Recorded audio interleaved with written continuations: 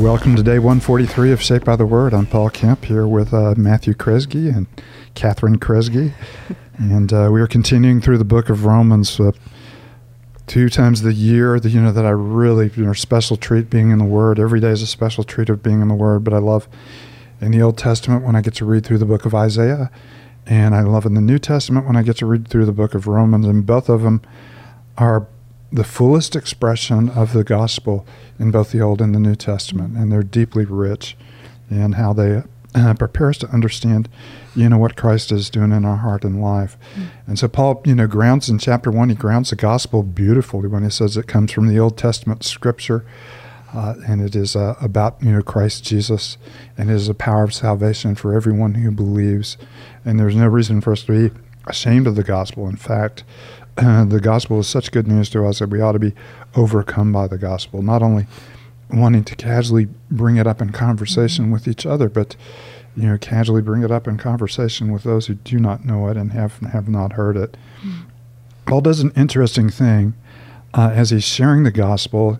The first thing he does is he surfaces our need for the gospel, that we are as far away from the heart of God as we possibly could be. And so in chapter 1, he begins with a statement that almost takes our breath away. For the wrath of God is being revealed from heaven against all kinds of godliness and sin. And he talks about how we've denied God, we haven't offered him thanks, and we've become futile in our thinking, and our lusts or our desires or, at every place that they should be, rather than set on God. And it's a very bleak picture. And for those who are religious, you can see, them kind of hearing what Paul is saying. Yes, that is a great description, of the pagan world around us. He makes an incredible turn in the second panel in chapter 2. And he says, by the way, those of you who are very religious and are very moral, you're in no better shape, because your rituals will not commend you to God. Your morality will not commend you to God. And then we'll come into chapter 3 where he said there is no difference between Jew and Gentile. We all alike, have fallen short of God's glory, and we all alike are justified freely by his grace. So we read the second panel, which should be a little more convicting to those of us who have grown up in church or live, moral lives, and, kind of look around us and are a little bit condemning of the culture around us, but not looking inside us and seeing how far we are from God as well. So Romans chapter 2. Before we do, we always pause, realizing that we come to Scripture, not just to read Romans again and put a few more highlights in our Bibles and pick a verse to memorize, but to see the face of God, to be transformed into his glory, into his image, to know him more deeply, to have our affections stirred, and to walk with him more faithfully. So before we do that, let's offer ourselves to him. Katie, can you do that for us? Absolutely. Father, thank you for this moment that we have in your word today, whether the people listening or watching are getting ready for the day, whether they're driving to work, doing dishes, that you can meet us where we are, no matter where we are. And we thank you that you meet us in your word. And we ask that you would do just that, and that your Spirit would convict our hearts. Just the picture of us being the image of God is on my heart this morning. We are made in your image, and yet because of sin, we are broken images of you. And your Spirit comes and sanctifies and renews us day by day, so that we can look more and more like you again. So would you continue to restore us, use your word to make us new. And we thank you for your faithfulness in doing so. It's in Christ's name we pray. Amen. Amen. Romans chapter 2. You therefore have no excuse, you who pass judgment on someone else. For at whatever point you judge another, you're condemning yourself, because you who pass judgment do the same things. Now we know that God's judgment against those who do such things is based on truth. So when you, a mere human being, pass judgment on them and yet do the same things, do you think you will escape God's judgment? Or do you show contempt for the riches of his kindness, forbearance, and patience, not realizing that God's kindness is intended to lead you to repentance? But because of your stubbornness and your unrepentant heart, you are storing up wrath against yourself for the day of God's wrath, when his righteous judgment will be revealed. God will repay each person according to what they have done. To those who by persistence in doing good seek glory, honor, and immortality, he will give eternal life. But for those who are self-seeking and who reject the truth and follow evil, there'll be wrath and anger. There'll be trouble and distress for every human being who does evil, first for the Jew, then for the Gentile. But glory, honor, and peace for everyone who does good, first for the Jew, then for the Gentile. For God does not show favoritism. All who sin apart from the law will also perish apart from the law, and all who sin under the law will be judged by the law. For it is not those who hear the law who are righteous in God's sight, but it is those who obey the law who will be declared righteous. Indeed, when Gentiles who do not have the law do by nature things required by the law, they are a law for themselves, even though they do not have the law. They show that the requirements of the law are written on their hearts, their consciences also bearing witness in their thoughts, sometimes accusing them and at other times even defending them. This will take place on the day when God judges people's secrets through Jesus Christ, as my gospel declares. Now, if you call yourself a Jew, you who rely on the law and boast in God, if you know his will and approve of what is superior because you're instructed by the law, if you're convinced that you're a guide for the blind, a light for those who are in the dark, an instructor of the foolish, a teacher of little children, because you have in the law the embodiment of knowledge and truth, you then who teach others, do you not teach yourself? You who preach against stealing, do you steal? You who say that people should not commit adultery, do you commit adultery? You who abhor idols, do you rob temples? You who boast in the law, do you dishonor God by breaking the law? As is written, God's name is blasphemed among the Gentiles because of you. Circumcision has value if you observe the law, but if you break the law, you become as though you had not been circumcised. So even if those who are not circumcised keep the law's requirement, will they not be regarded as though they were circumcised? The one who is circumcised physically and yet obeys the law will condemn you, who even though you have the written code in circumcision, are a lawbreaker. A person is not a Jew, he is one only outwardly, nor is circumcision merely outward and physical. No, a person is a Jew who is one inwardly, and circumcision, the circumcision of the heart, by the Spirit, not by the written code. Such a person's praise is not from other people, but from God. Oh, a bit condemning, but wonderful theology of what makes someone truly right before God. It's not the outward marks of religion, and it's not even hearing the words of the law. It's obeying the words of the law, and ultimately that can only be done if our hearts have been circumcised or transformed by the Spirit. And so he closes with that, reminding that all of us alike are under condemnation. We've all been there, haven't we? Yeah. I mean, I can think of so many times when I, or maybe a student, because we work with students so often, it happens a lot. I can get so prideful in my own, really morality, and it's very similar to this, and so condemning of others around me. And somebody who loves me points out, it's often Matt, points out that that pride is not of God. That pride is sinful. And I can think of so many times in my life that has happened, and I get so focused on what everyone else around me isn't doing right, that what I'm missing is my own heart and my own pride. Yeah, we have 20/20 vision when it comes to other people's sin, and we're almost completely blind when it comes to our own.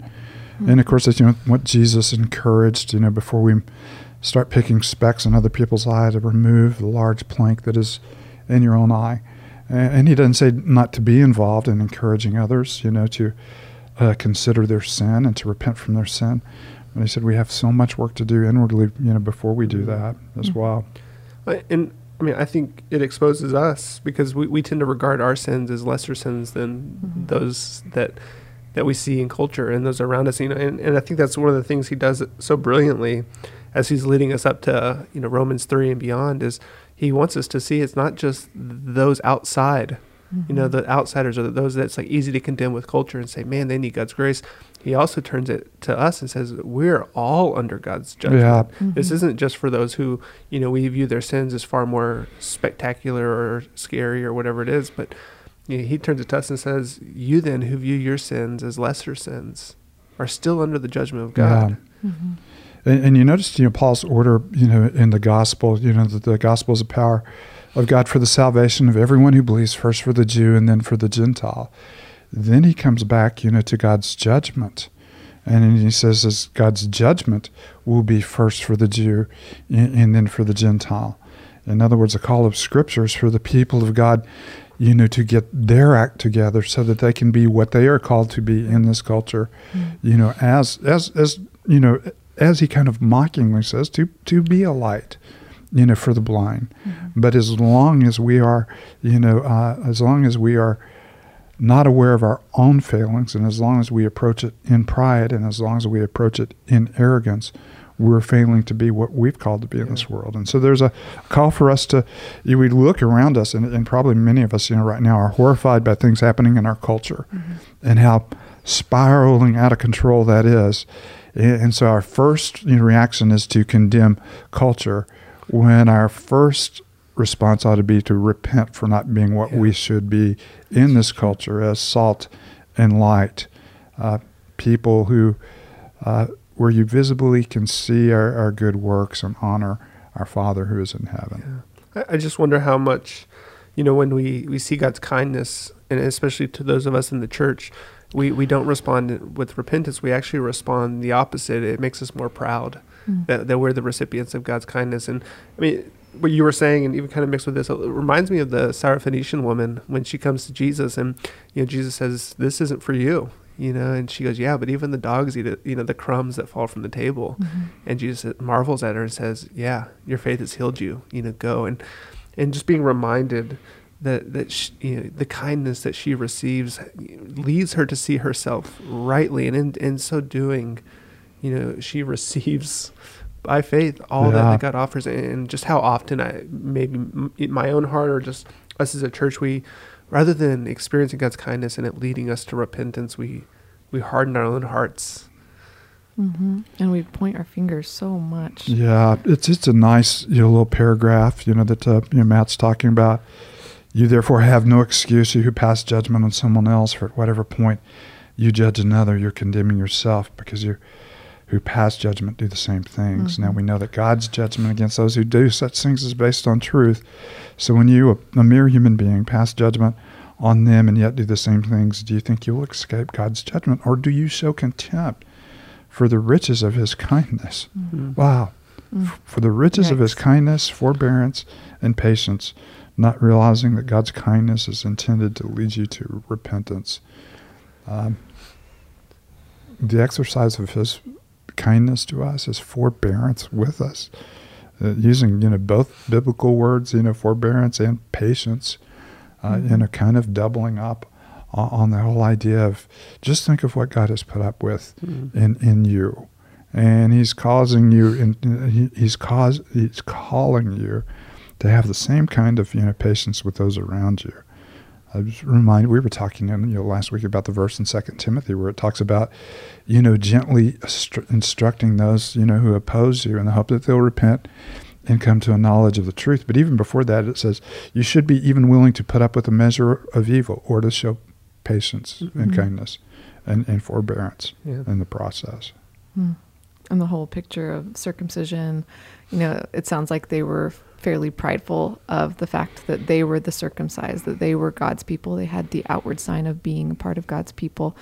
And Paul, of course, comes and says, actually, that's not even what makes you a believer. I mean, what makes you a believer because of Christ is circumcision of the heart, which only comes by faith and by the Spirit. No, it's a beautiful passage. Circumcision, uncircumcision. We tend to choose labels, you know, red or blue, you know, and we label people and we dismiss people, and you know, that the gospel is calling us to have done with the labels and to realize that every person, you know, is in need of Christ, and that is the ultimate ultimate ministry that we have. And verse 28, was what Katie was referring to. A person is a Jew is not one who's outwardly nor circumcision, merely outwardly and physical. No, a person is a Jew is one inwardly in circumcision of the heart by the Spirit, not anything we can do in and of ourselves. We must completely rely on the gospel and rely on Him to change us in order to be the people that He has called us to be. And that's why He ends by saying, such a person's praises is not from other people, but from God. And it should actually kind of be reversed. It should lead to praise, for God. But this is not something you've achieved or something people applaud. It's just a work of God. Yeah. In verse 16, I think if you can get through Romans 1 and Romans 2 and still somehow say, that hasn't exposed my sin. If you're able, this will take place on the day when God judges people's secrets through Jesus Christ, as my gospel declares. Not secrets. We will be laid bare. Nothing. There is no way for us to hide. And there's no one who will not, does not have, more than enough secrets, thoughts or whatever that we have done, that shouldn't feel deeply exposed and deeply grateful for the redemption we have in Christ Jesus. It's not because we are good people, because we are far from it. It's because He is a good God and His grace, is sufficient for us. There's so much more in here, and we could have so much more fun in this passage, but we have come to the end of our time slot. So, Matt, why don't you lead us out with a word of prayer? Father, we thank You for Your kindness. And Father, forgive us for the times where it doesn't lead us to repentance, but leads us to boasting in ourselves and our abilities and our own maybe measure of faith that we think we've been able to manufacture on our own. God, thank You that You are a good God, a God who is both powerful and gentle, a God who desires that all come to repentance. And so, Father, would You continue to cause us and to bring us to repentance? Would You continue to draw men and women and children to Yourself and salvation? God, we thank You for our time together in Your word. Continue to use it to glorify Yourself and bring us joy. It's in Christ's name we pray. Amen.